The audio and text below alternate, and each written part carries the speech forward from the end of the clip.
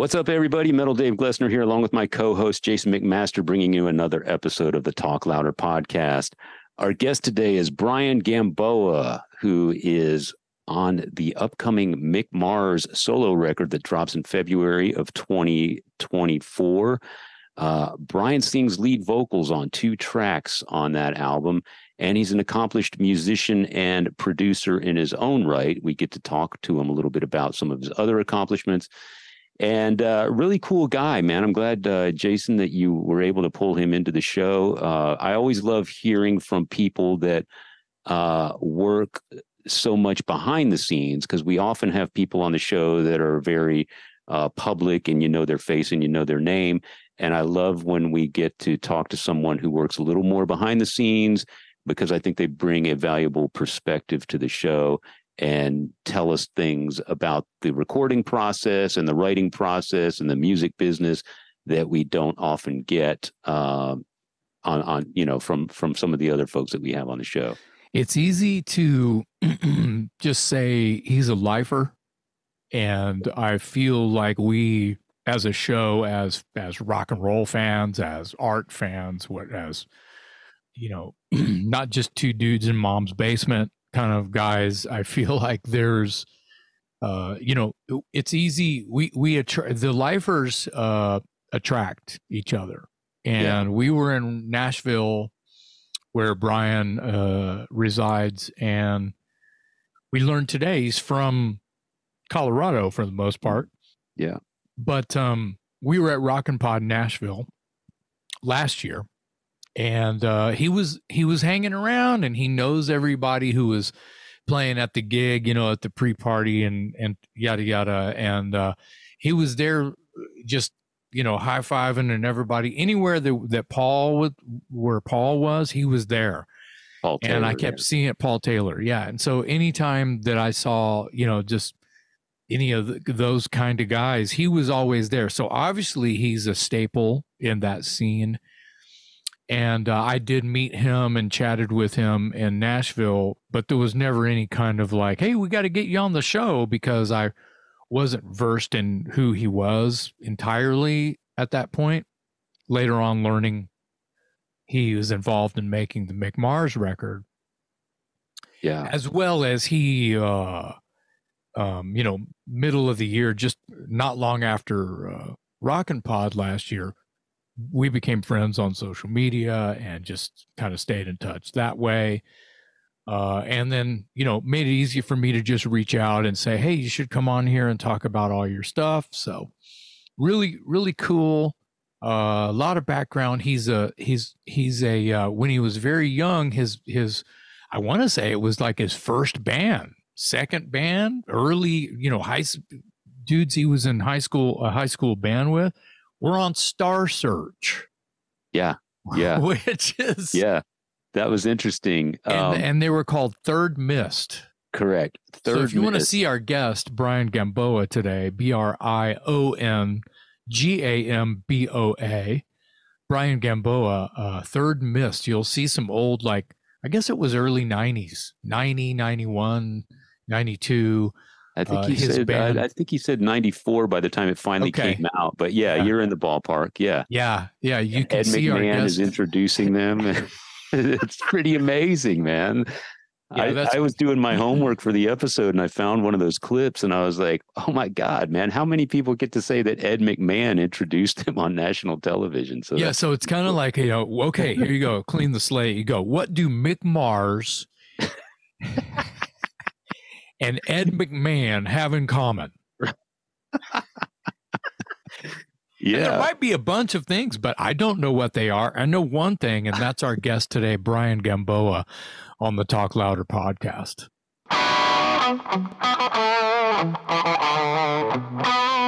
Tell us a little bit about yourself. Obviously, we want to get to the Mick Mars album, but let's start from the beginning and sort of maybe lead up to that point. Tell us a little bit about yourself. Where'd you grow up, and how'd you get hooked on music? I understand your dad was a musician, had a #1 single at some point. He was. So my dad was a drummer in a group in the 60s called the Keymen, and they were based in the Southwest, kind of Texas, New Mexico area. Southern California. And so it's funny, they were probably best known at the time. Do you remember the drink, the orange drink Sunkissed, right? Yeah, from the of course. Coca-Cola company. Uh-huh. So it was called, back then, it was called Sunburstin'. And they wrote the theme song for that beverage at the time. Yeah, wow. That's pretty cool. That's nostalgia and cool. I love stuff like that. Yeah. So money. It's funny, as a drummer, he ended up writing kind of their hit song. It was called A Kiss in the Dark.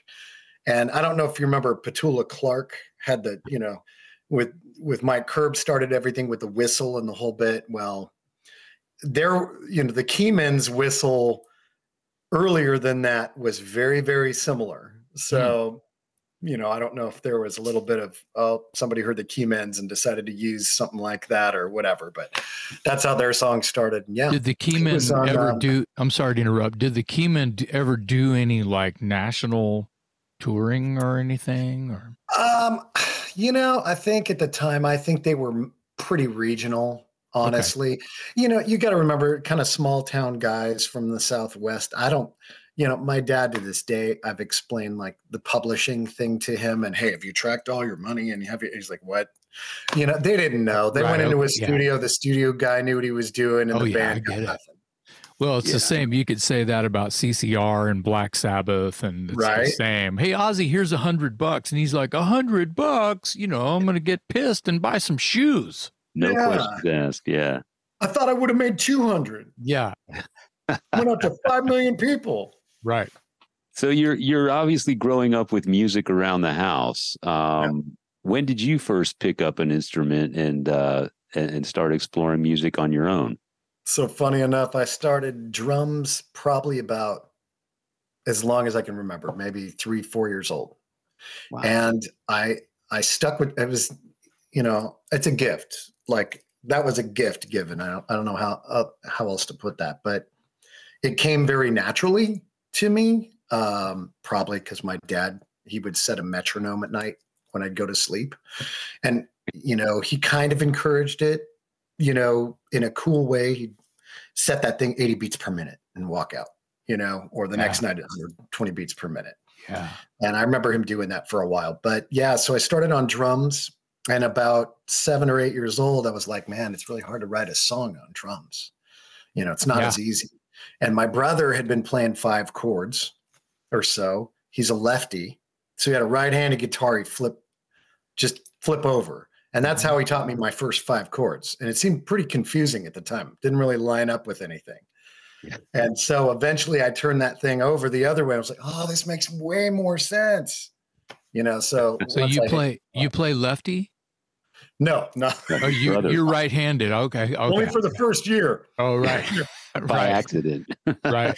I got a whole lot better after that first year. Yeah, let's step back and nerd out on like, you said something very interesting that I fully agree with your statement, but there's also, but these things about how you can't write a song or a melody on a drum kit. Now, people have argued this with me. What do you mean you can't write a song on a drum kit? Right. What would this song or that song be without the drum groove or whatever? You think about the opening for American Band or whatever. I mean, songs, Painkiller. Yeah. It goes and goes and goes. You could say that about half of Led Zeppelin's material, but true. I can definitely give them this. The drum groove, you walk in on your drummer playing some awesome groove. Hey, keep playing that. That's inspiring you to put on something that has strings or keys or, whatever, to write that, to feel that. You're right. That's legitimate. No, you're right. You're right. And like AJ Pero from Twisted Sister, that's, who knows if D came up with the riff and the hook and everything, because it's all hook. We Will Rock You. All of it. It just goes it goes and goes and goes. But the point is the point. There's no notes on it. And it sounds to me like you wanted to, I mean, arguably, right? I guess Terry Bozzio has 1,000-piece drum kit, and he can tune that to here's an A and here's a G sharp and here's an E flat, and he can tune it. And he's one of those kind of guys, right? Well, trust me, I'm gonna have a whole bunch of drummers mad after I said that. I know, right? Well, that's why I'm. What do you mean I can't write a song? They're going to be mad at me too. They're going to be mad at me too. But this is a legitimate statement I'm about to blow my own mind with when I think about it. It's like Charlie Benanti and Neil Peart. They write the song. They write lyrics. They write the riffs. They write. Those guys wrote songs, and they're the drummer. So. True. But they had to pick up a guitar and a pen and come up with cadence and feel and read a lot of books. And, you know, that's kind of where the songwriting thing comes in. It's not just banging on pots and pans. Well, and here would be my next thing to add to that. Because I started on drums, I feel like that made me better at every instrument I attacked after that. Yeah. Number one, I had a clock. Yeah. Yeah. You know, which is key to everything. Yeah. But then as I had the melody in my hands, this way or this way, you know, I could hear the groove behind it, you know? So yeah, it's an incredibly crucial part of it. I just wanted something that had a lot more note value. Let me put it that way. Yeah. I guess, you know? Yeah. So, you know, the metronome when you're going to sleep, bless your dad's heart, because right? That is a heartbeat. Yes. Especially when you're pulling it down to 20 or 80 or whatever. That's a heartbeat. My luck, he probably didn't want me to be a musician at all. I'm ADHD. He probably was trying to calm me down. Thank you, Dad. Look how that turned out. Right? Yeah. It's like, maybe if I have this thing tick in the background, he'll stop screaming and jumping on his bed, you know? Wow. Do you remember your first public performance? I do actually. So I was about, well, this is kind of funny. It kind of ties with music. Do you want to know the one where I was actually playing like an instrument or public performance? Both. A little bit of both. Yeah. Let's hear both. Yeah. So my brother and sister, who are almost a decade older than me, were in high school. They were the leads in the musicals and stuff like that. Wow. Incredibly. They're both musicians. They're great singers, the whole bit. And I always got to play the kid parts for the high school musicals. So here came little brother, you know, with this deep voice, you know, and singing all the kids' parts. So probably my first performance, I was probably about 7 years old. Far out. And that was for a big high school, you know, and that happened for years. But musically, the first show I did was when I was 10. And it was at a performing arts center in Arvada, Colorado. And I had put together a little band, and we actually ended up playing there several times because it was close to the house. But yeah, that was probably the first time. And we played things like Kiss and Sammy Hagar and yeah. So as you should. Yeah, as you should, right? Boston, things like that. Yeah. Yeah. So when you're a kid and you're starting to branch out into music and everything, is being on the stage and performing as appealing to you as a kid, or was it just sort of, you know, it was all about the music and that's just kind of what came next, or was there this pull to be on stage and be a performer as well? So funny enough, I just wanted to be a lead guitarist by that point. By the time I was like early teens, I'm like, I just want to be a lead guitarist. I want to be like awesome. You know, I want to be Eddie Van Halen and these guys. And I could never find a singer. I ended up teaching friends of mine around the block how to play bass or just to, you know, hold a couple notes, and taught another buddy of mine how to play drums just so we could formulate a band. We could never find a singer. I became a singer by default. And because we didn't have anyone else. Sounds familiar. Right? You know, so it was like, so the stage is home. I don't know, from the moment I stepped on it, I'm nervous before I get up. I'm nervous when I get off. But the second my feet hit a stage, I feel like I'm home, and everything calms down, everything slows down. And, but as far as music as a whole, I think from day one, I just wanted to make something people wanted to listen to. I just wanted to do something that kind of emotionally grabbed somebody, create something that sparked something in someone else. And that's been the goal, I think, my whole life. Do you feel like, I'm not trying to catch you paint you in a corner here, but you're saying that you want to inspire people. And I love that, because I love teaching. I love writing songs that other people, I hope it will move someone, or is there, because I'm a little bit selfish too. It's like, if I like it, that's kind of all that matters. There's that sort of thing, because I'm having fun doing this. And it's like, I don't even care if anybody else loves this. I'm on cloud 9. This is the greatest drug in the world, just singing and playing with my friends, and man, I'm floating in the garage. I've seen you perform. We've been in a couple of the same places at the same time, and that's right. But when you're 10, like you say, and 12 years old or whatever, preteen, you don't even know what sex is yet. You don't even care, because you're just playing these songs that are about sex, drugs, and rock and roll. Right. You don't even know what that is, and you're like totally floating. That's a selfish drug that you're getting hooked on, by all means, and probably the safest one. My parents liked it because it kept me off the streets. Right? I was safe. I was indoors. I had a moon tan. I didn't need sunscreen.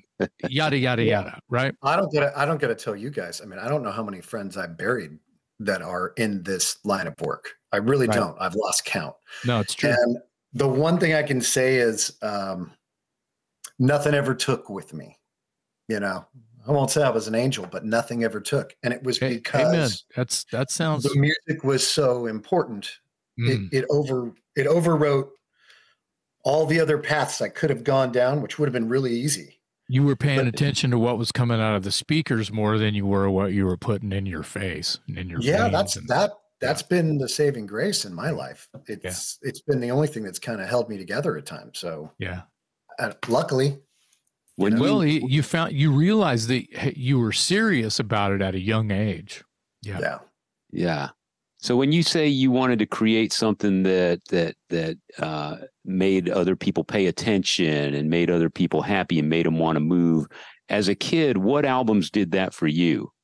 I mean, obviously the list goes on, but give us 2 or 3 off the top of your head that were the albums that made you go, oh, this is great. This is kind of what I want to do.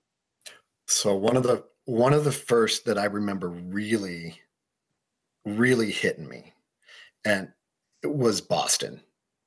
Cool. Because I heard those guitars and I heard the organ stuff and all of that joined together, right? What say my mother would have considered noise. Okay. I mean, that's too loud, just tone it down. I heard it, but I heard all this noise make this beautiful thing. And I thought, my gosh, man, I mean, there's harmonies, there's melody, there's some grit, I think that's one of the first ones that got me just thrilled, because I'm a real visual person. When I write, I'm visual. I either see a video or a movie playing in the background. It just happens instantaneous. And those guys, people like Boston, the Eagles, Deep Purple, I mean, like Moody Blues, in all these directions, man, you were in it. You were in that scene. You weren't outside of it looking, you were walking around in it. And I wanted to do some stuff like that. Very cinematic. Very cinematic. I love that. Yeah. Creates an atmosphere. Yeah. How many instruments do you play? You said you started on drums. I know you play some guitar, you sing, or what else can you manage to? So I fake several things really, really well. Right. So keyboards is in there, but I have some good friends that are amazing pianists or keyboardists. I wish I could do what they do. They do the ragtime stuff and their hands are going a million miles an hour. I'm a great part player. I can fake it. Somebody gives me a task to learn a song, I can do it. I can program the board and play what I need to play, right, with some practice. And I've gotten better at that over the years. Bass comes pretty naturally because it's easy for me to sometimes hate the guitar player. You know what I mean? Mm-hmm. You know, great bass players think completely different than a guitar player, right? Yeah. And a lot of times they're like, what is he doing? You know, it's like, you know what I mean? There's like, I'm not saying they really actually hate him, but there's that thing. They just think different. And bass is its own thing. Bass is its own animal. And if you don't understand it, you can't just go, well, I play guitar. How hard can it be? It's like, that's kind of the wrong way for you to approach the bass. Oh, you approach a bass like a guitar, you're going to fail epically. You know? Yeah, or you're just going to play what you would on your guitar. And whether that's fail or just kind of play, you know, color by number, it's not. The bass is its own thing. So, completely. So it's good that you understand and saw that early on. I'll blame it on your family, because your dad and your brothers and sisters and stuff like that, you've got all of this influence from a very young age. So you're kind of getting it. And it's perfect that your mom hated not all rock and roll, but she didn't like, hey, that's too loud. You know, it's perfect that there was, oh, you don't like this? Definitely. I'm going to go turn this up louder somewhere else. Sorry, Mom, but I'm going to go pollute my brain with that, only because you said you didn't like it. I'm very glad she said it. It did a little bit of that rebellion side of me. Well, that's really how it works. True story. I was literally, I want to say maybe 5th grade, and she tried to ground me. Now, taking away TV, taking away playing with friends, whatever, I didn't care, right? And I was pretty stubborn. But she tried to take away my electric guitar. Uh-oh. And I had those cheesy pair of, remember Spencer's? The store? So I had those cheesy pair of handcuffs, like a set of them. So I handcuffed the guitar to my wrist. But those were the kind, she didn't realize you could press the little thing on the side that would release it. She thought they were real. And I handcuffed those things to myself for 3 days. And she was finally like, okay, I guess this is not working, because I took it to school with me and the teachers were calling her. Yeah, it was all about making a statement. So you're right. The rebellion drove me harder towards the instrument. Towards me harder. That would be a great photo shoot or like a video or something like I'm addicted to rock, you know. It sounds like a Twisted Sister song. I've been arrested by metal. You're right. Your instrument is handcuffed. You know, you're handcuffed to the rack on your drum kit and your bass and your guitar. And let's make one. Let's do it. Let's just amazing. Handcuff ourselves to some instruments and we'll write and record it. I love it. That's fantastic. Tell me about Third Mist. So this was, I don't know if it's your first band, but it's one of your early bands, and you actually kind of had some success. I mean, you were on Star Search, and we had. I'll tell you, that was a really special thing. I had 3 amazing brothers, if you will, and. You know, you talking about a bunch of junior high school kids that met at a time and they all loved doing music. They loved it. Right. And so we locked ourselves in. They used to hate me for this, but we had this rule when we first became a band. We said, we're really going to do this, man. We're going to be serious. We're going to get in it. And I made this rule: no girlfriends. Can't have any girlfriends for 2 or 3 months. And we're going to lock ourselves in a warehouse. My drummer's dad had a warehouse that he was generously let us use. And we locked ourselves in there for months until we did our first gig. And it was like, we're going to be as good as we can coming out of the gate, because there were some really good musicians. I grew up in Colorado for the most part. Okay. And even though we didn't have like a lot of labels or industry really there, we had some great musicians and some pretty amazing bands in that late 80s, you know, into the early 90s time period. And we saw them out there and we really got to have our stuff together, and we have to do this right. And so, I would say that was the first real band. I had played with some people before, definitely, and several bands before, but that was the first real band. And we treated it like a job. It was serious to us. And so, yes, it led to going on to Star Search. We were actually supposed to be on in 90, and something happened. They had canceled the male models and the bands. It was probably too expensive at the time.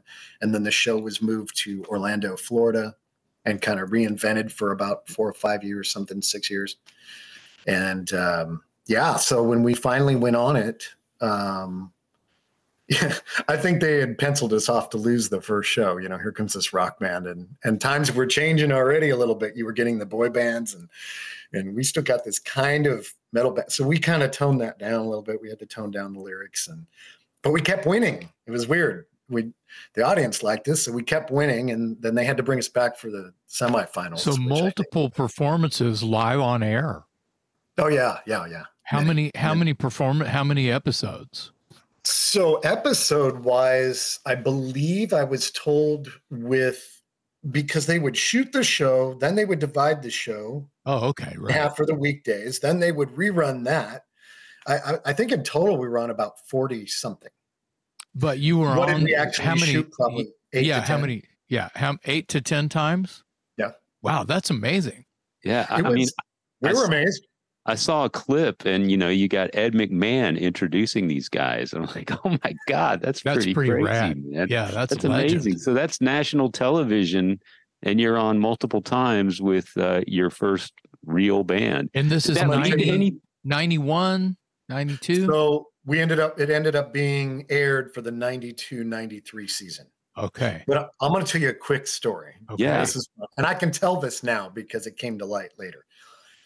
But so here's this young group of guys, teenagers, 18, years old. And we go play this show, and then we lose and we go home. And when you're on Star Search, it's much like TV broadcast in general. You lose on the stage and you walk about 20 steps into the green room. And before you hit the green room, there's a small room with travel agents booking you home that fast. So the second you lose, they're like, here's your plane tickets. See ya. Right? so we're like, okay, we're done.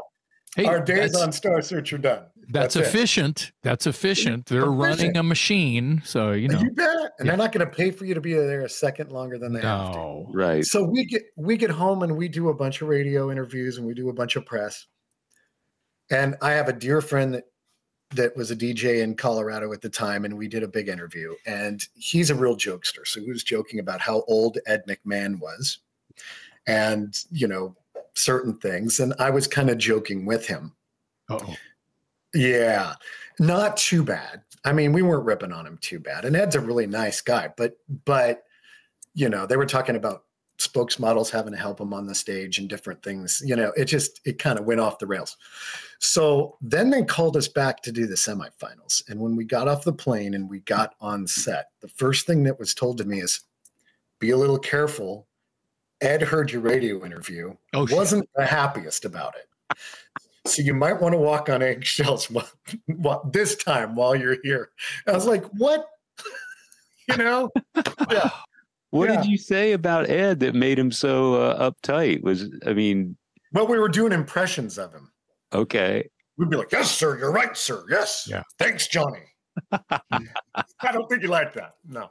You could have done worse, I guess. It was a bad impression. He shouldn't have bothered him at all. So did the TV exposure lead to anything? Did you guys get signed to a label? Did it go anywhere from there, or was that kind of the high point and then it kind of faded out? It did. We ended up talking to Chameleon Record, which was Sam Hogan's project from Sonia Dada at the time. He was somehow involved, but we talked to, and they were, Chameleon was embedded on Elektra at the time.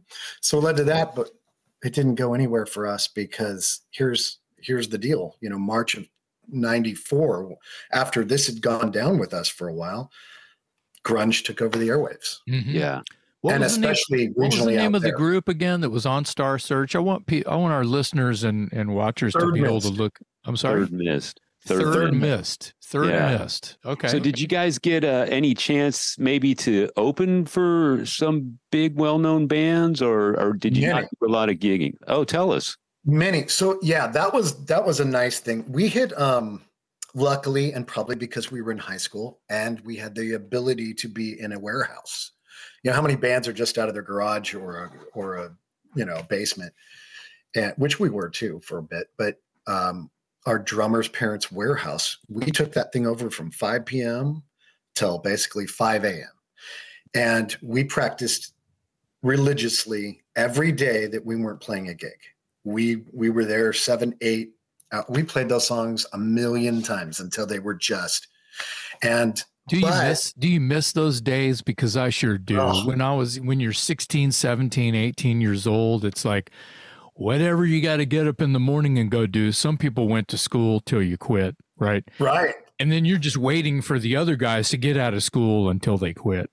So you can fucking rehearse 3, 4, 5 days a week, and then you play someone's living room or backyard on the weekends, as many weekends as possible until you're old enough to play in a proper venue, right? Right. Or you're renting halls and putting on your own shows. I would imagine you guys eventually did stuff like that too. Tons. And we did shows in the warehouse.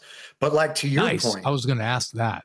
To your point, when you're that age and you've written some songs, and then you got a group of your friends that you're with religiously every day. 24/7, yeah.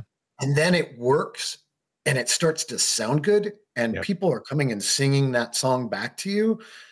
Oh my gosh, man, there's no high like it and there's nothing that competes with it. And the hunger you have to want to do more of that is amazing.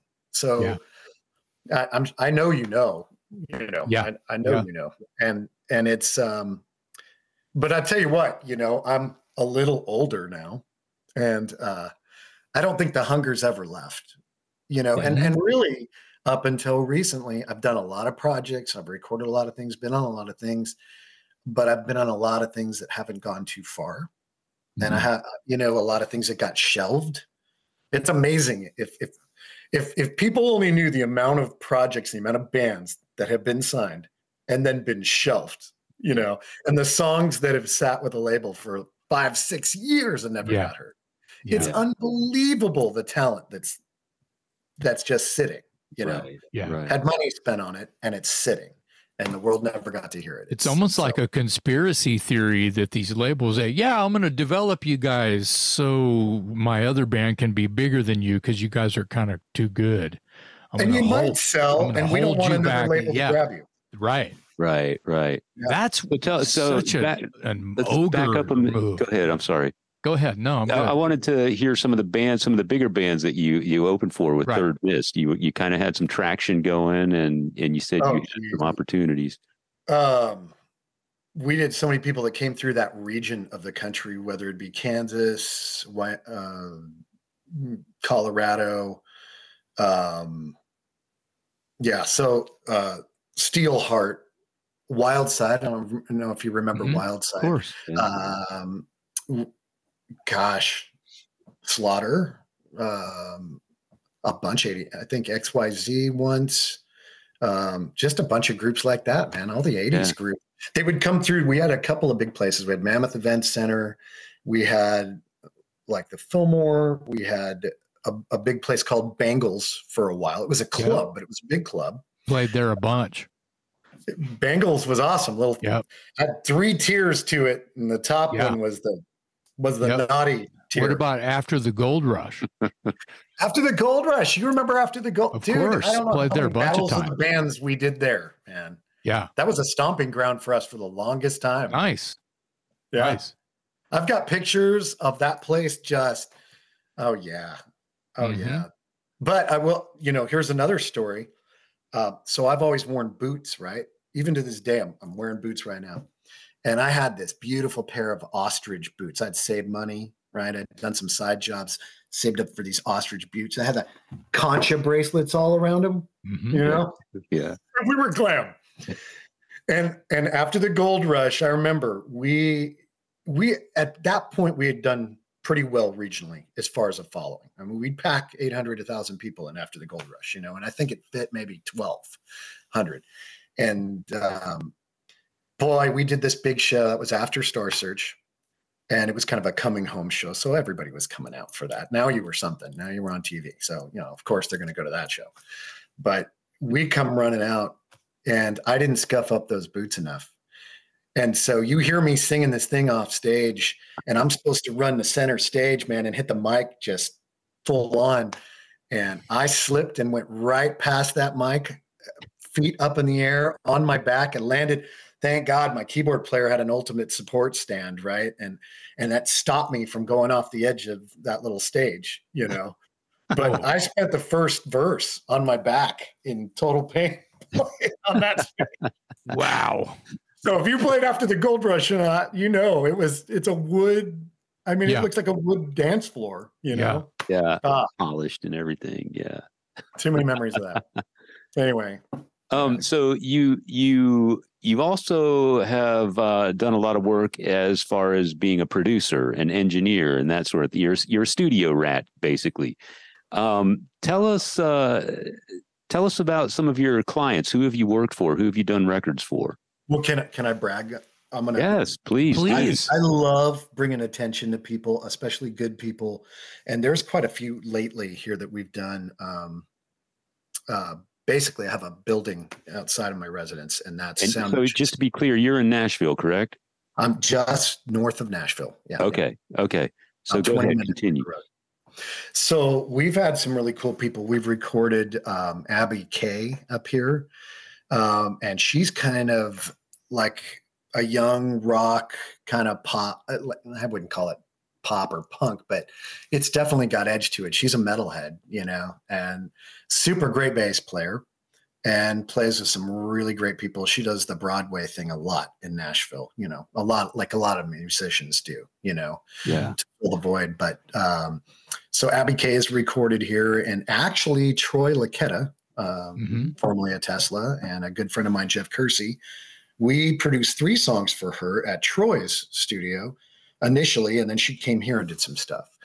The Neon Angels have recorded 3 or 4 with us. I think they just put out their 3rd or 4th single out of here. So they're going to go into next year strong, and that's a cool rock band. A lot of influences of Joan Jett, that kind of thing, but a modern twist on it. Yeah. So that's been a lot of fun. Just a lot of little projects like that. I get to do things. Here's the cool thing when you have your own studio. I get to do really cool stuff. So my wife has put out singles, and she's an amazing songwriter, singer. My son, we're about to start tracking him. He's kind of on that rap R&B side. Cool, man. So yeah. So nice.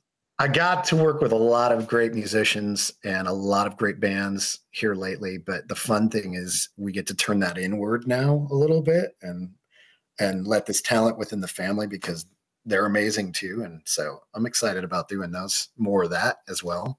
Yeah. So So as a producer, who are some of your idols? Who in the production world is like your Eddie Van Halen or your John Lennon when you're wearing your producer's hat? Well, I'll tell you, I mean, originally you look at people and it's funny. I would say, and this one I would say more engineer, but I love the fact that Tom Schultz was responsible for not just using his gear in an amazing way, but building it and having the wherewithal to think forward. And even people like Stevie Wonder, you know, when you think about how Kurzweil and all that came about, when the first samplers and synths went that direction, and there's a lot of even musicians in on that design and composition of those kind of things, which took music in a different direction. So that would be early on. But then, you know, people like Rubin, I mean, you know, and Michael Wagner. I mean, you listen to their body of work, and Michael's a good friend, you know, and which blows my mind because, you know, he produced a soundtrack to my life, so to speak. And he's out there your way too, isn't he? He is. Yeah. He is. And he's retired, which. Wow. Yeah. And he doesn't he have a studio in his backyard or inside his house, or he did Wire World. Yeah. Yeah. Is he so retired? Is he keeping the studio and just going to lease it or what? So you can stay, either of you, if you would like to stay in his studio, because it's now kind of an Airbnb. Oh, so he sold off a lot of the gear, but it still looks like Wire World. It's just more of like a house setting. Okay. And I haven't been to it since he changed it over, since he got rid of all the gear. I went to it several times when it had gear, but I've seen countless photos of people, yucking it up just in there within the walls of that place. But I haven't spent very much time in Nashville, or, it's something. I bet. It's something cool. that, yeah. Well, you walk in and in the entry, there's been 2 times in my life that I've been really odd. One, I produced a country band called Sequoia this was in Evergreen, Colorado, at Denny Serafin's private studio that he opened up for some projects. Danny Serafin, drummer for Chicago. Okay. And I didn't think he was going to be there. I talked to his studio manager at the time, and this band had kind of sought me out at another studio. I was working at a studio called Omega Audio, and they wanted me to produce the record, and we went up there. And when I walked in, you look at all the gold and platinum, and I didn't realize Danny Serafin had written so much of that. Like you were saying about drummers actually writing songs. There you go. And incredibly responsible for all these Chicago hits. And the wall is plastered as I'm going. And I'm like, oh my gosh. And I'm in there. I'm trying to speed this up. But second day, I think I'm tracking them or something like that. And he had it really wired more for a drum studio as opposed to just a band tracking studio, And so we kind of moved some things around a little bit, kind of rewired some stuff, just to get the flow a little faster. Mm-hmm. Efficient. And I remember one of the days I was in there getting a tap on the shoulder from him, and he's in this Kangol hat, and I turned to my side, it's him. And he's like, hey man, how's everything going? I see you kind of move some things around, but everything working out for you? And I'm just thinking, oh gosh. Yeah. I mean, talk about being on the spot. And he sat around for a couple hours and listened and liked it. Wow. And took off. But so that was the first time. Second time was Michael Wagner's, because you can meet him out and you know him or whatever, but then you walk in a wire world and you see what's on the wall. Yeah. And you realize you're this big. You're like, I thought it was decent 10 minutes ago. Yeah. No. Wow. Different kind of crown. But there's many, Nick Raskalenis. There's so many guys. There's another guy I'm kind of starting to work with now. There's a million, but anyway. Yeah.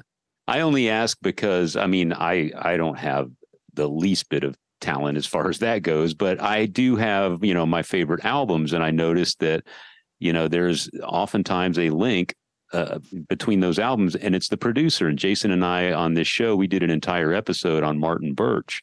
Oh. And Martin, of course, did 2 of my top 3 favorite albums of all time, The Number of the Beast by Iron Maiden and Heaven and Hell by Black Sabbath. And then, of course, you go down the rabbit hole and he did Blue Oyster Cult and just a bunch of other stuff. So there's this thread. And so I wanted to ask you the question because you've actually sat in the chair and actually done the work. So you're obviously more of a student of that type of thing. You have the ears. Not like those guys, though. Well, more so than me, for sure. So that's just why I asked, if there was anybody out there that you sort of modeled yourself after or that inspired you. Yeah, it's a good coffee table conversation that we like to get people such yourselves involved with. I think the people that I've been around, and some of which I've got to work with in one way or another, the best producers have a sense about them. There's a calmness, because people forget oftentimes, and depending on the project, if it's independent, if it's label or something like that, the producer wears a lot of hats. It's not just about getting the best for the song. It's about monitoring budget. It's about logistics, and then being able to listen to something in its raw form, know what the hooks are, know what the hook around the hook is, the little things, the nuances that maybe everybody else isn't hearing, but what's going to, in the long run, impact the song the most for the everyday listener. It's those little things. It's like the reading between the lines. Yeah. And then being able to be a glorified babysitter to an artist, which sometimes is super easy and sometimes not so easy, and then pulling that out of them. So it really is such an important task. It's in my opinion, it's still an underrated task. I know people in the industry go, man, that producer, because they know, they get it, they've seen it happen. But the average listener, they're like, oh, somebody produced this. What does it mean to them? And if they could actually see the amount of work that goes in and what really happens with songs at times. So the best ones I've ever been around have a real calm nature to them and a very positive side to them. Yeah. You know, you can't walk into a session, have somebody in a booth and go, oh man, that take sucked. I'm gonna need you to do that like a couple more. We got to get that high better. You know, do you need more tea? Because I can feel it. You just sound like you do that, you just lost your session, and you probably lost your client, and you're not going to get anything good from them. Yeah, there's an approach, and it's, hey man, okay, that was awesome. I really liked what you did there. Give me one. Let's get one with a different flavor and a different texture. Just for fun, try one where you're doing this. Maybe try a few of these, right? I'm gonna let it roll, or let's go back and get that, and then we're gonna listen and find the best because you're doing such great stuff. Yeah, right? yeah. That's a much better approach. I like that. There's an element of being a people person and being diplomatic in order to get the end result, and that's a skill. That's a skill that goes beyond technical ability. That's a personality skill. There's not if one you're way. On the end of that guitar, that microphone, and somebody says, you know, in a way to you that shuts you down or takes the wind out of your sail. Yeah. Especially for musicians, because this is so personal. Yeah. You know, when you're the musician, it's personal. It's all coming from here at the time. You want to do your best, and when it's not, you know, that's not going to get you there. You got to put the honey on it. Yeah, I like that. You can get great things from it. Got to put the honey on it. That's well said. I like that. I could talk about that right there.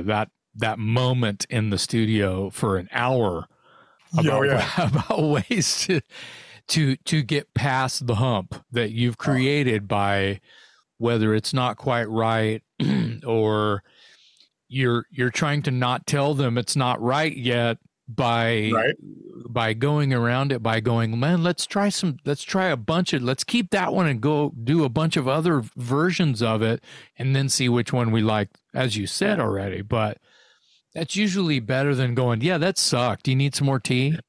That's a fucking nightmare.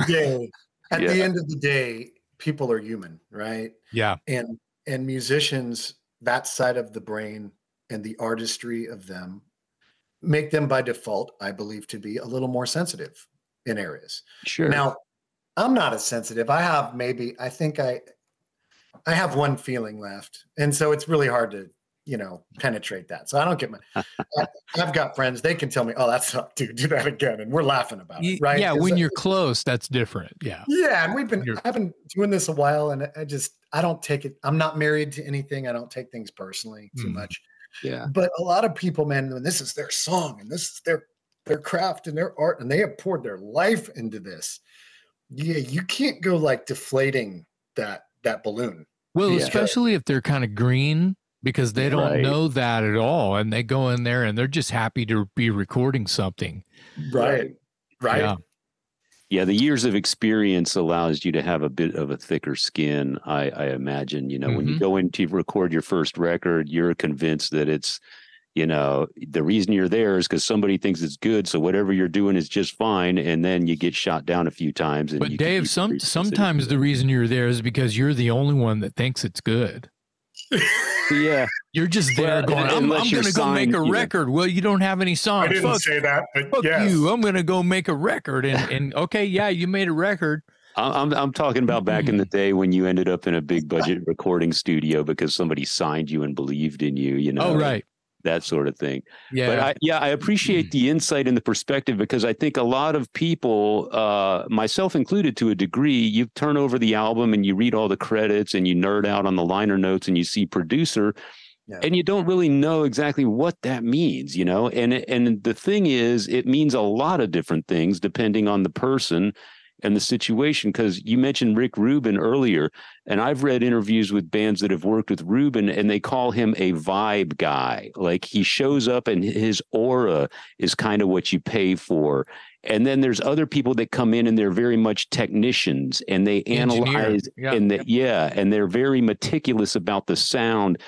So, when you see producer on the back of an album, a lot of people don't know what that role means, and it means a lot of different things apparently.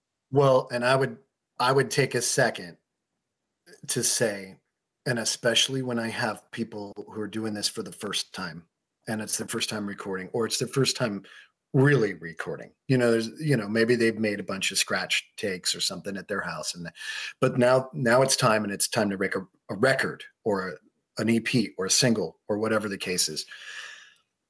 Everybody's important. And I tell them this, when you credit, when you put that thing in, well, now everything's a digital, but even on that, when you credit your videos and your songs and your whatever, I don't care if it was the milkman who came in to pour a little bit into your coffee and that made your day and made you do better on those tracks. Everything is important in the process. Everyone is important. Your engineer, maybe you've got somebody across the way who's doing some artwork for you. You've got a friend that did some really good photography at some point.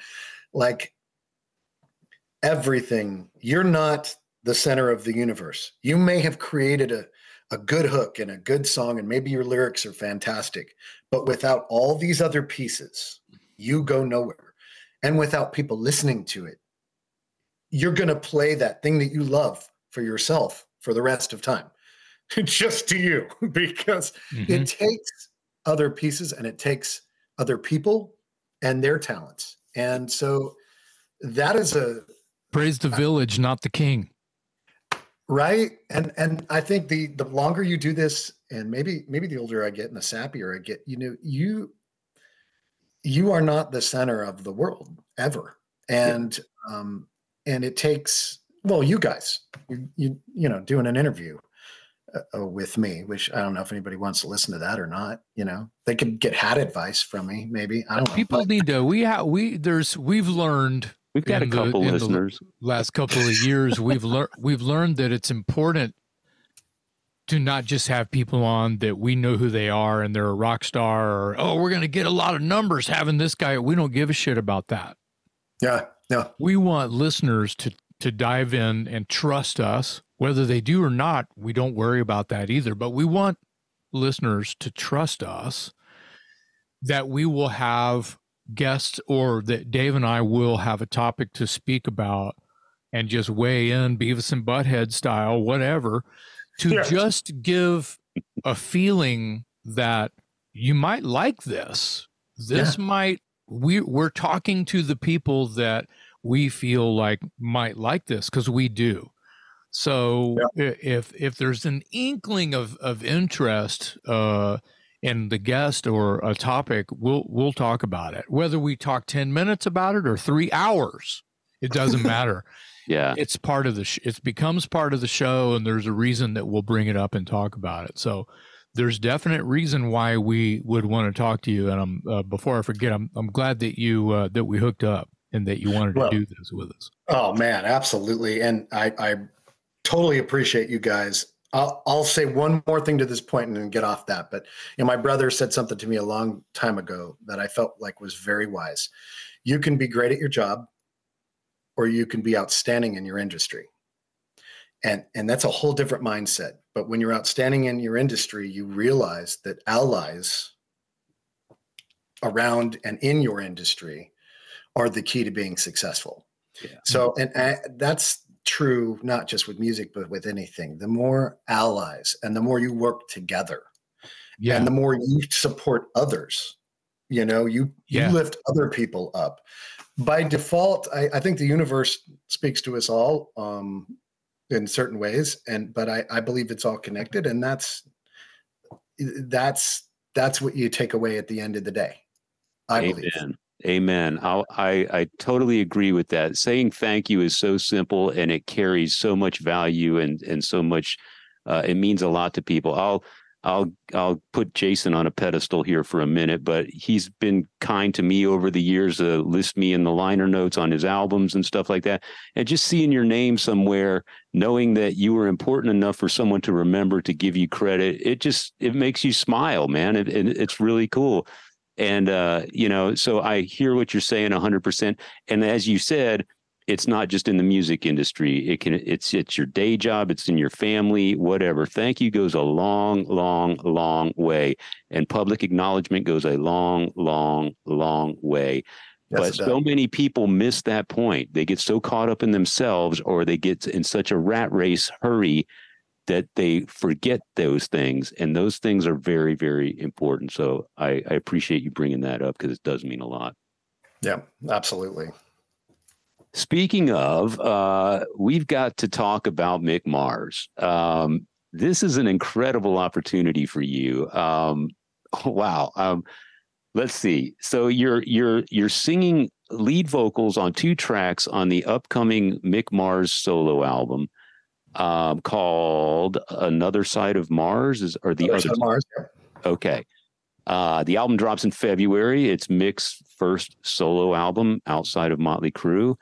And you got a phone call. How did this happen? Well, I owe that completely to my dear friend, Paul Taylor. We have been friends for many years, and matter of fact, very good friends the whole time I've lived in Nashville, which has probably been about 16 or so, maybe 17 years now, something like that. So real quick, we got to tell people that Paul Taylor is probably best known for his work in Winger, and he worked with Alice Cooper. And when we interviewed him, I was surprised to find out he got his start with Aldo Nova. Aldo Nova. Yeah. So Paul's been around for a long time, folks. You know his work, whether you know his name or not. Isn't he also in Tom Kiefer's band? Oh, my God. So Paul has played with everyone from Steve Perry to Tom Shaw to... Yeah, Cinderella first, and then Tom Kiefer solo. Okay. Mm-hmm. He's written things with Skid Row. Paul he has done so many works, and his body of work is insane. Yeah. He is just an unbelievably talented guy, for talented. And he's the most down-to-earth guy. I make jokes about him, because here's Paul, and I hope he doesn't get mad. I have an impression of Paul. Does Paul get mad at anything? Right, exactly. Right? The guy's so good. He's so relaxed. He has the coolest voice. Yeah. You call him on the phone and you talk to him, or when you see him, and if you interviewed him, he's like, "Hey, man, how you doing? Great to hear from you." And he's genuine, and he is the same with everybody. I don't care who you are. Yeah. You could be the prince of some foreign country, or the guy picking up his trash can. He's the same guy 24/7. So I owe Paul completely. We have done some things. He's had me come in and track on songs, publishing songs with him. We've written publishing songs. We've just done a lot of stuff. We played live together. He's been a doll and come and played. I've done some benefit concerts and some things, and he's always Johnny on the spot to come up, wants nothing, and just to help out a buddy. So yeah, he's the real deal. And so I'll hone in on this. So he's working on a song, right? Him and Mick, just to paint a picture. So Mick, Paul, and Jacob Bunton, right? Kind of, doing the main writing for this record, right? That's your main writers for the record. Mick, and I'll talk about that in a second. He has a million amazing ideas all the time. He is so creative, it's ridiculous. But so Paul was working on this particular thing, and he's like,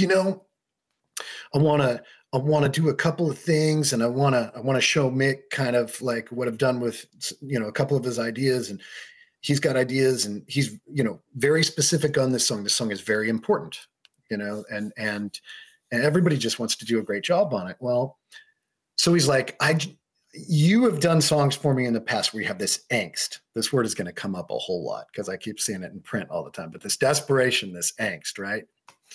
And, he says, I'm just going to demo it. I'm going to come and just demo it to see if I can put a bunch of angst, thinking that, another singer or somebody's going to take it from there. Right. But how cool is this bucket list, right? Mick is going to get to hear my voice potentially. Yeah. And I'm on cloud 9, right? And so we tracked it. He showed it to Mick, and apparently Mick's like, that's the other guy.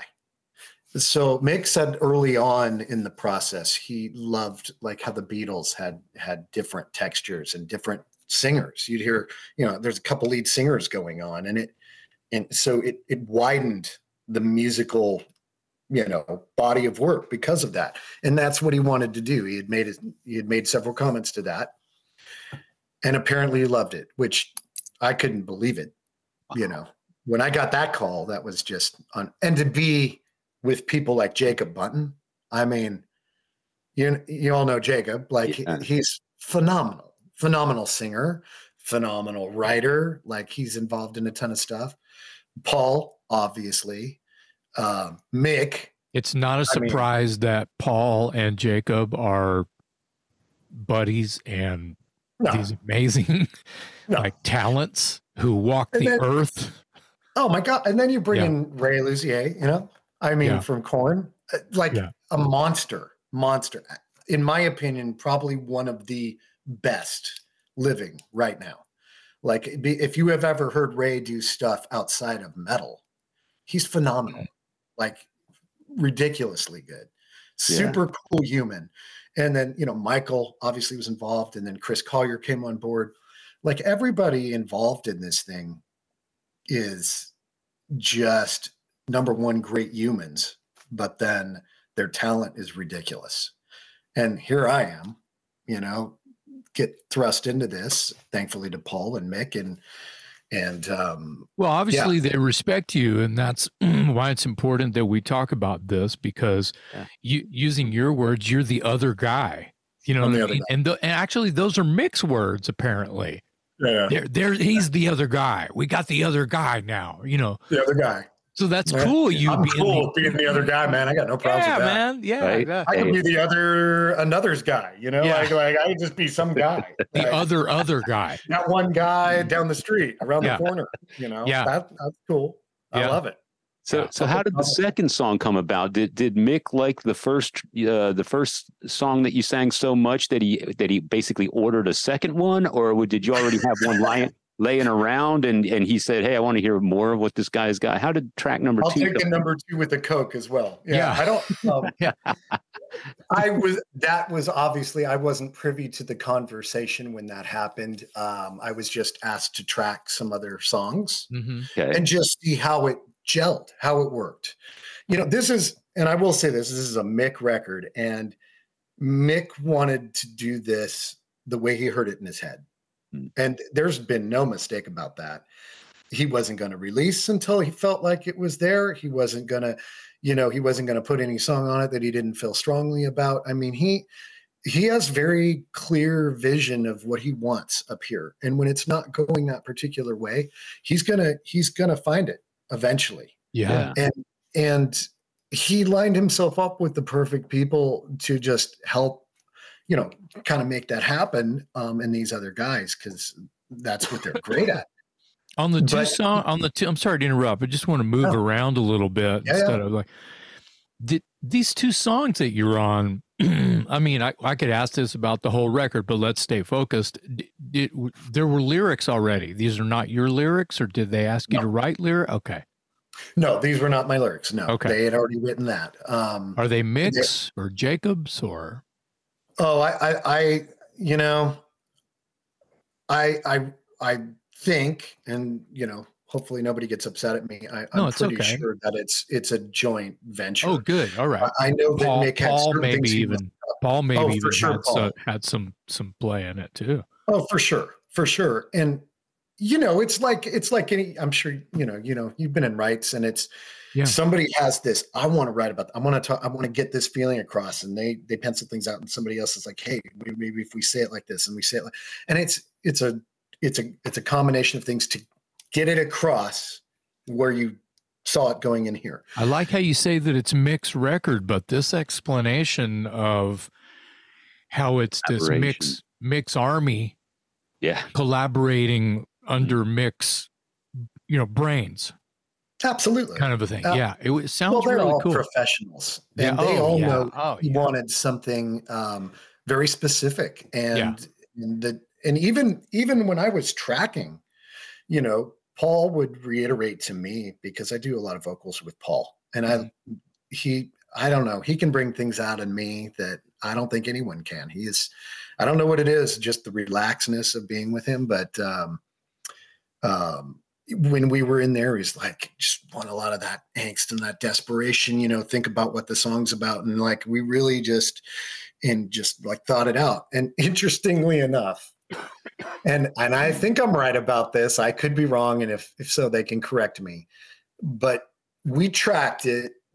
And, a lot of times when you're engineering or you're producing, you want to track a few, because you never know when it may have sounded good in the headphones at the time, or, in the control room. And then you kind of get it in the mix, and maybe we should have that word different, or just, a little clearer, whatever the case.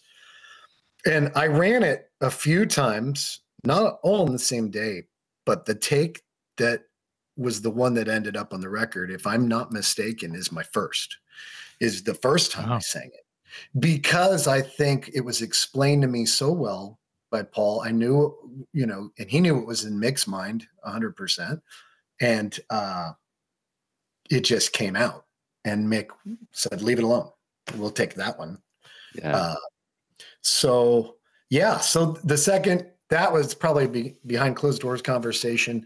I don't know if they said specifically we want Brian to sing on the second, or if it was this makes sense, or we think the voice is going to sound right on that. I don't know the exact, but I just know that they wanted me to sing some stuff. I was happy to do it, and lo and behold, I'm on another side of Mars.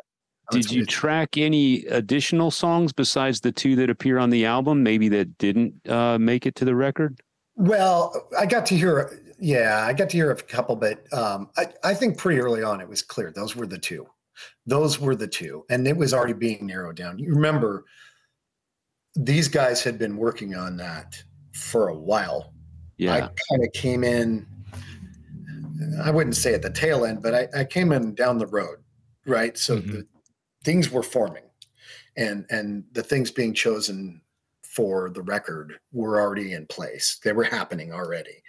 So, they would be able to answer some of those specifics a whole lot better than I. And, I just kind of went with the flow.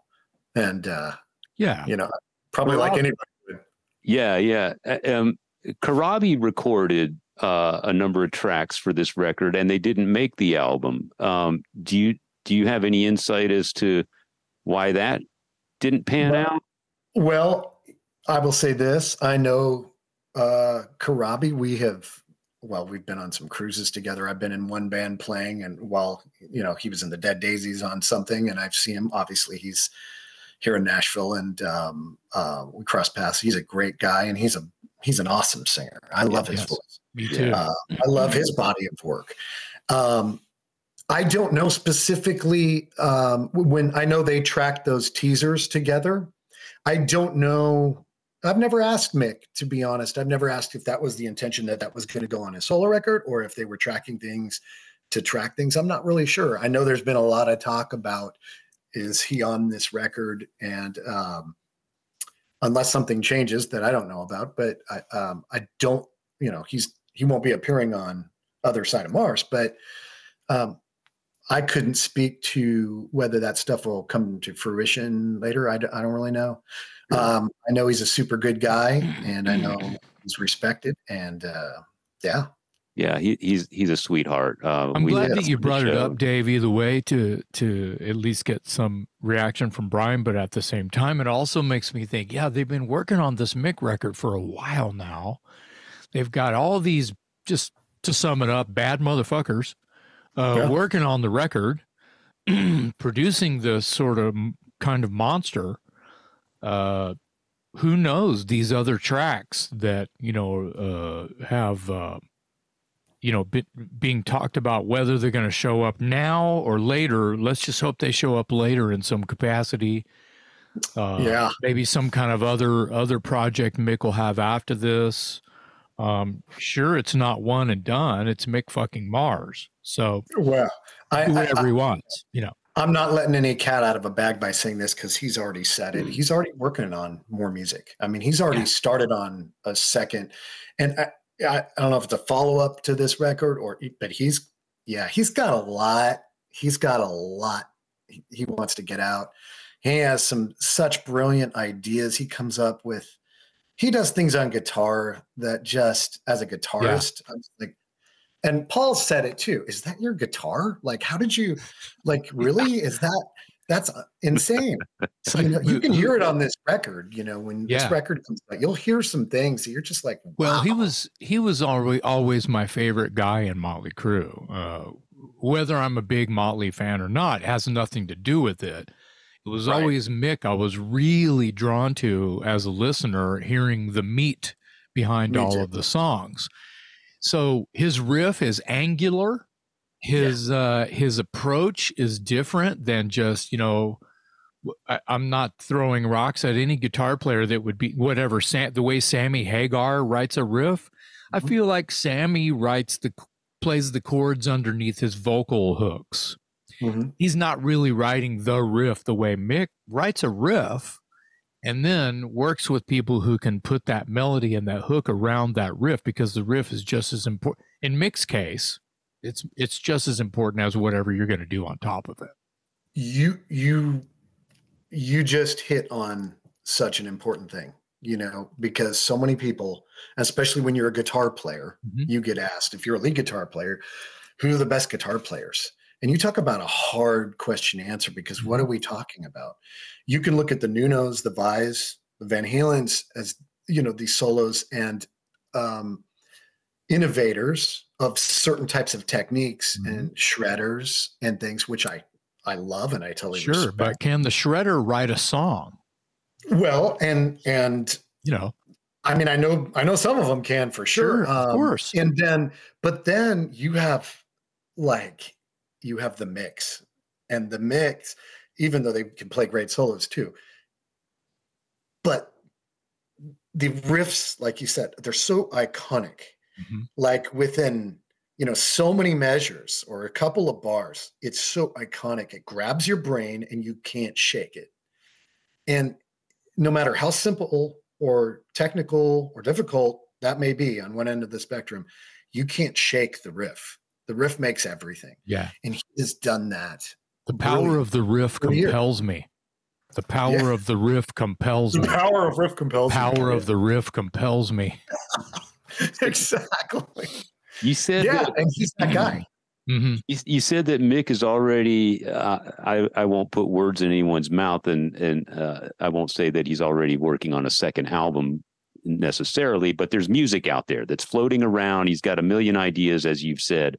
Have you gotten the call to collaborate on anything in the future? So, well, that's I can't answer that question at this time. Next. Okay, I won't put you on the spot. I'll back to Mick on that one. Yeah. Okay, fair enough. I don't want to put you on the spot and cause any ripples or anything. I was just curious because obviously you did something twice that he enjoyed for the first record, so it just makes sense that you might be in the. We appreciate you Rolodex telling us that the stories about how you kind of got Paul called you and it was on like Genghis Khan and now the record's dropping in February and it's a great wham bam, two feathers in your hat, as well as just the experiences you had with friends and people Right. That's fucking amazing. Well, these singles coming out. Yeah. Obviously the one on Halloween and on the 13th of every month. It's perfect. Yeah. That's very Mick. So listen, don't you have, you have your own stuff. Yes. What's going on with that? So I have had the plan to have my own record for almost 4 years, literally. And, So been writing stuff on that and whittling down. You write stuff, you hear it in your head, you sing it in the car, you're driving somewhere, and you keep going, maybe that's not as good as this other one I was singing. And I've tracked several things already. My goal is this 2024 to, if nothing else, do a single from that record. And that record will be entitled Boa. That will be the band. And so I will release a single from that, possibly two, and we'll see how the timing of everything plays out. Maybe more. I might try to actually put the album out. But there's a logistical thing about that too. You can kind of got to look at what, timing wise and what works. And in this day and age, you should do videos and you should do, but there's some busyness happening, obviously, on this planet Mars right now. So we got to let that unfold a little bit and some things with that. But yeah, that I'm looking forward to that. Very cool. Very much. You, when we were talking about the tracks you did for the Mick album, initially it was, you presented them as tracks. So at some point, were you ever actually in the studio with Mick? Did you get to rub shoulders with Mick and hang out with Mick and work with Mick in a collaborative way? Or was it kind of all long distance via digital tracks, et cetera? No, yes. So I've been to Mick's several times, and he's actually been out to me. And I'll tell you what, you would not meet a nicer guy. More humble. I was so awed because, you know what you know from the press, and you know what you know from friends that know this person, right? But until you're face to face. And the first time meeting him couldn't have been a warmer experience, and we have a lot of little things in common. I had no idea. He loves collections of things. So, I got to see some collections of things that I think are amazing. And so the relationship, I think, from there went to, man, this is just a cool dude where we have things in common, and obviously we like the same kind of music. And so I'm kind of a jokester, and I'm kind of a dork. So I do this with a lot of my friends. I'll send pictures. I'll see things that I think they'll think is funny or they like or whatever. So of course, yeah. Like I've sent Mick things like it's a house that looks like a skull. I'm like, look at the way they built that. Or send little things like that back and forth. I'm kind of that way with everybody I know. But and I tell you what, he's just been super kind. Him and his wife are great people, and yeah, it's been an awesome experience. So yes, I did. That's why I asked. I wanted to see if you could tell us something about Mick Mars that we don't know, because probably not, because you probably know that already. Well, I didn't know about the collection thing. So what does he collect? He has some interesting weapons, and he is weapons. He has a cannon, an antique. Wow. Yeah. And I love cannons. Right. I think the development of those, like the old ship cannons and cannons that they used to defend. I'm a history nut. I love history. Well, you go back in time, the castles and turrets, and all of that shit. Yeah. Early technologies, that stuff interests the hell out of me. Well, that's adapt or die. The gear guy. It's adapt or die. That's what that is. You got to keep up. But he has a lot of gear and a lot of interesting like pedals, and he did a lot of tinkering with gear to be able to figure out that sound that he's got. Wow. And man, he is a sound guru when it comes to guitar. It's frightening. But so yeah, he's very interesting and very awesome. And it's been a real treat.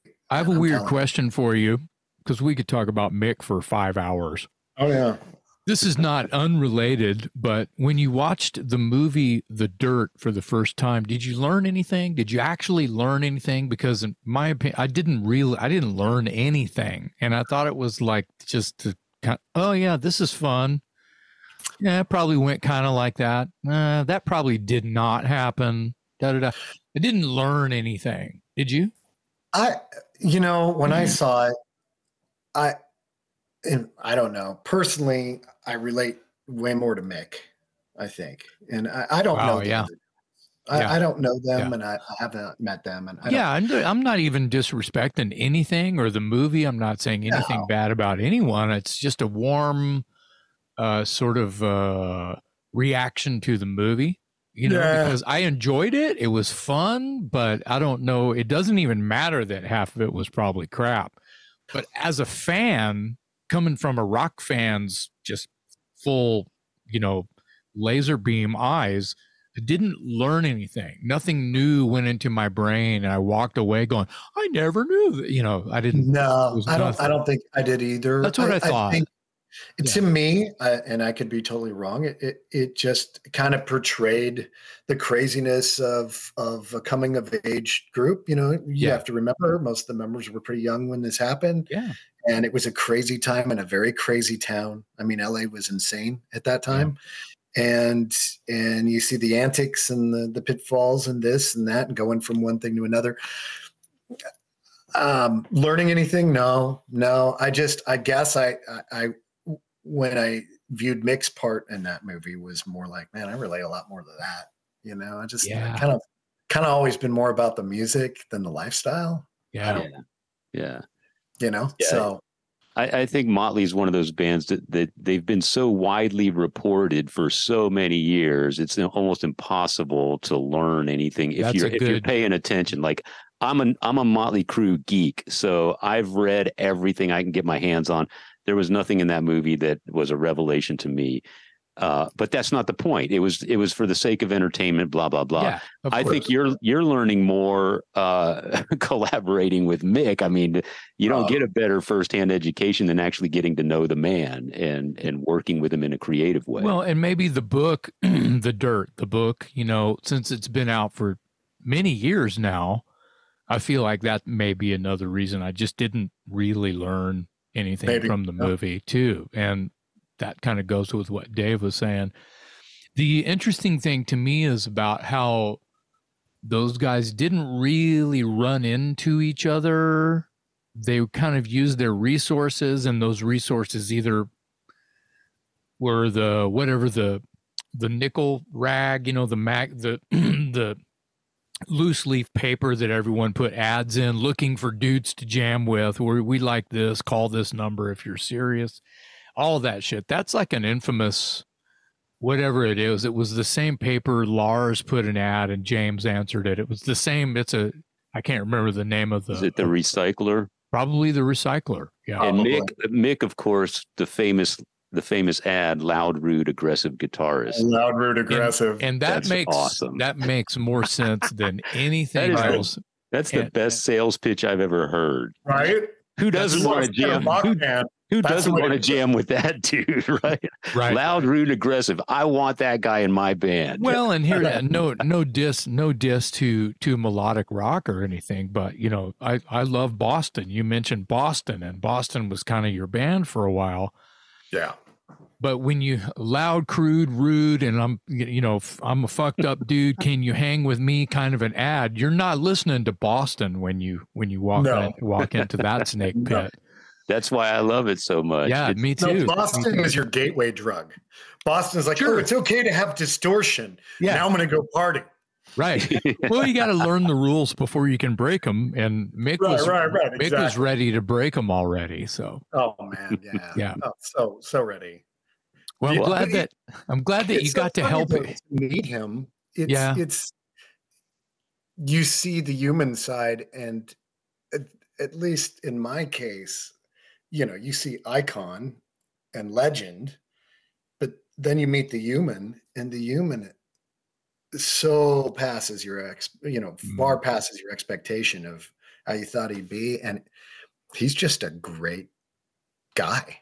You know what I mean? So it's a real honor. It's one thing to be associated or on a project with somebody that has a name and has that notoriety and everything, and that's exciting, right? But when it turns out that person is a really cool human being, and you actually you can get to a point where you consider this person a friend. Yeah. That makes it, that's a whole different level. And I'll tell you what, these guys on this project, all of them are that. They're all really good humans. They're great people who do great things. And that's really the awing part about it. Well, the 4 or 5, 6 names that have come up in this conversation related to the Other Side of Mars record, this thing, the people involved sound like they can make records in any kind of record they would want to ever make in music. They could produce, you included, all of the whoever's writing, whoever's recording, whoever's pressing stop, whoever's playing whatever instrument, who the hell ever is playing on it, producing it, involved at all, could make any kind of song, any kind of record they want. It sounds like a music machine. Well, and your theory is already proven. I mean, you look at even Jacob and Paul and Ray, they've done projects completely outside of their genre that are brilliant. Their bodies of work are they speak for themselves and really. Yeah.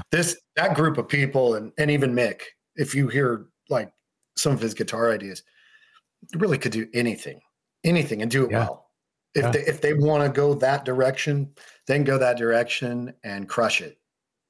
But I mean, I'm talking, any kind of like heavy metal, extreme or complete Taylor Swift, and beyond that, pop music, Americana, whatever. The song, the blood is deep with the people that are working on this project. So no one trick ponies in that mix. Yeah.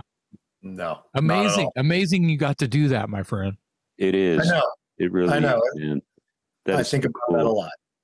Yeah. I mean, that's bucket list material right there. And we appreciate you being on the show and talking about it. And I enjoyed getting to know the other aspects of your career and your life as well, because you are a well-rounded dude. And I think the Mick Mars thing is gonna put you in a certain spotlight, but I think it's important that other people know about your other accomplishments and the other things that you've done as well. So I really appreciate the all-encompassing conversation today. Where can people find you? Let's see. I don't mean down at the bar. I mean, where can they look? Can they look you up and check? Well, if he's buying, I mean, I don't play golf, but I'll be on like the 6th hole. In the cart, just rolling around. The caddy, the caddy shack. Yeah. Oh my gosh, wouldn't that have been great to be the caddy for Glenn Campbell and Alice Cooper? Right? What a job that would have been. Yeah, I would have done that job. I know nothing about golf, but I would have handed them clubs all day. Sure, the wrong ones. I would have heard some good jokes that day. Right? Yeah, right. Where can people find you online? I think I have everything but a TikTok, and that's probably going to be coming at some point. So Instagram, Facebook, it's if you look my name, and I know it's weird spelling, but Brion. Right. And so, that's probably the best way. As I get down the road in 24, we'll probably end up launching the site for BOA for that project and for that record. But for the time being, and I love to hear from people and Jason, you and I, we need to play sometime. I'm ready. Just let me know. Have microphone will travel. Let me know. Yeah. We gotta do something. So cool. Maybe you can get Mick Mars to guest on a track. Yeah, maybe. You never know, right? And Paul Taylor. Hey man, I'm putting a band together. Oh, dude, you guys can thank me later. Oh yeah. Dave, you'll be our manager. You better start calling those guys. Brian's got more connects than I do, man. I don't know about that. Hey, Brian, thanks for being here with us today, man. We appreciate it. Yeah, guys, thank you so much. I appreciate you even wanting to hear anything and hear about my little life, and I appreciate you immensely. I love your shows. I do. Awesome. Thanks. I think you ask good stuff. I think you talk to people, and Yeah, man. Just thanks so much from here. Absolutely, man. Our pleasure. Congratulations on the Mick Mars record and everything else. We'll look for that album in February of 2024. February 23rd. February 23rd. All right. Yeah, and let me tell you, when you get this thing, this is truly one of those records you can listen from the first song to the last song. Good. This is not one of those that he did where you got to skip around for your favorites. I mean, it's really one of those records. Awesome. I'm like unbelievably proud to even have a small part on it. Yeah, you'll love it. That's amazing. Awesome. Amazing. And that's almost a lost art. I've brought this up on the show many times. I love an album that's sequenced properly and is it a listening experience, not just a couple singles with a bunch of filler. And Right. it's great. I'm happy to hear that. Mick Mars album coming out in February of 2024. On behalf of my co-host, Jason McMaster, I'm Metal Dave, along with our special guest today, Brion Gamboa, on the Talk Louder podcast.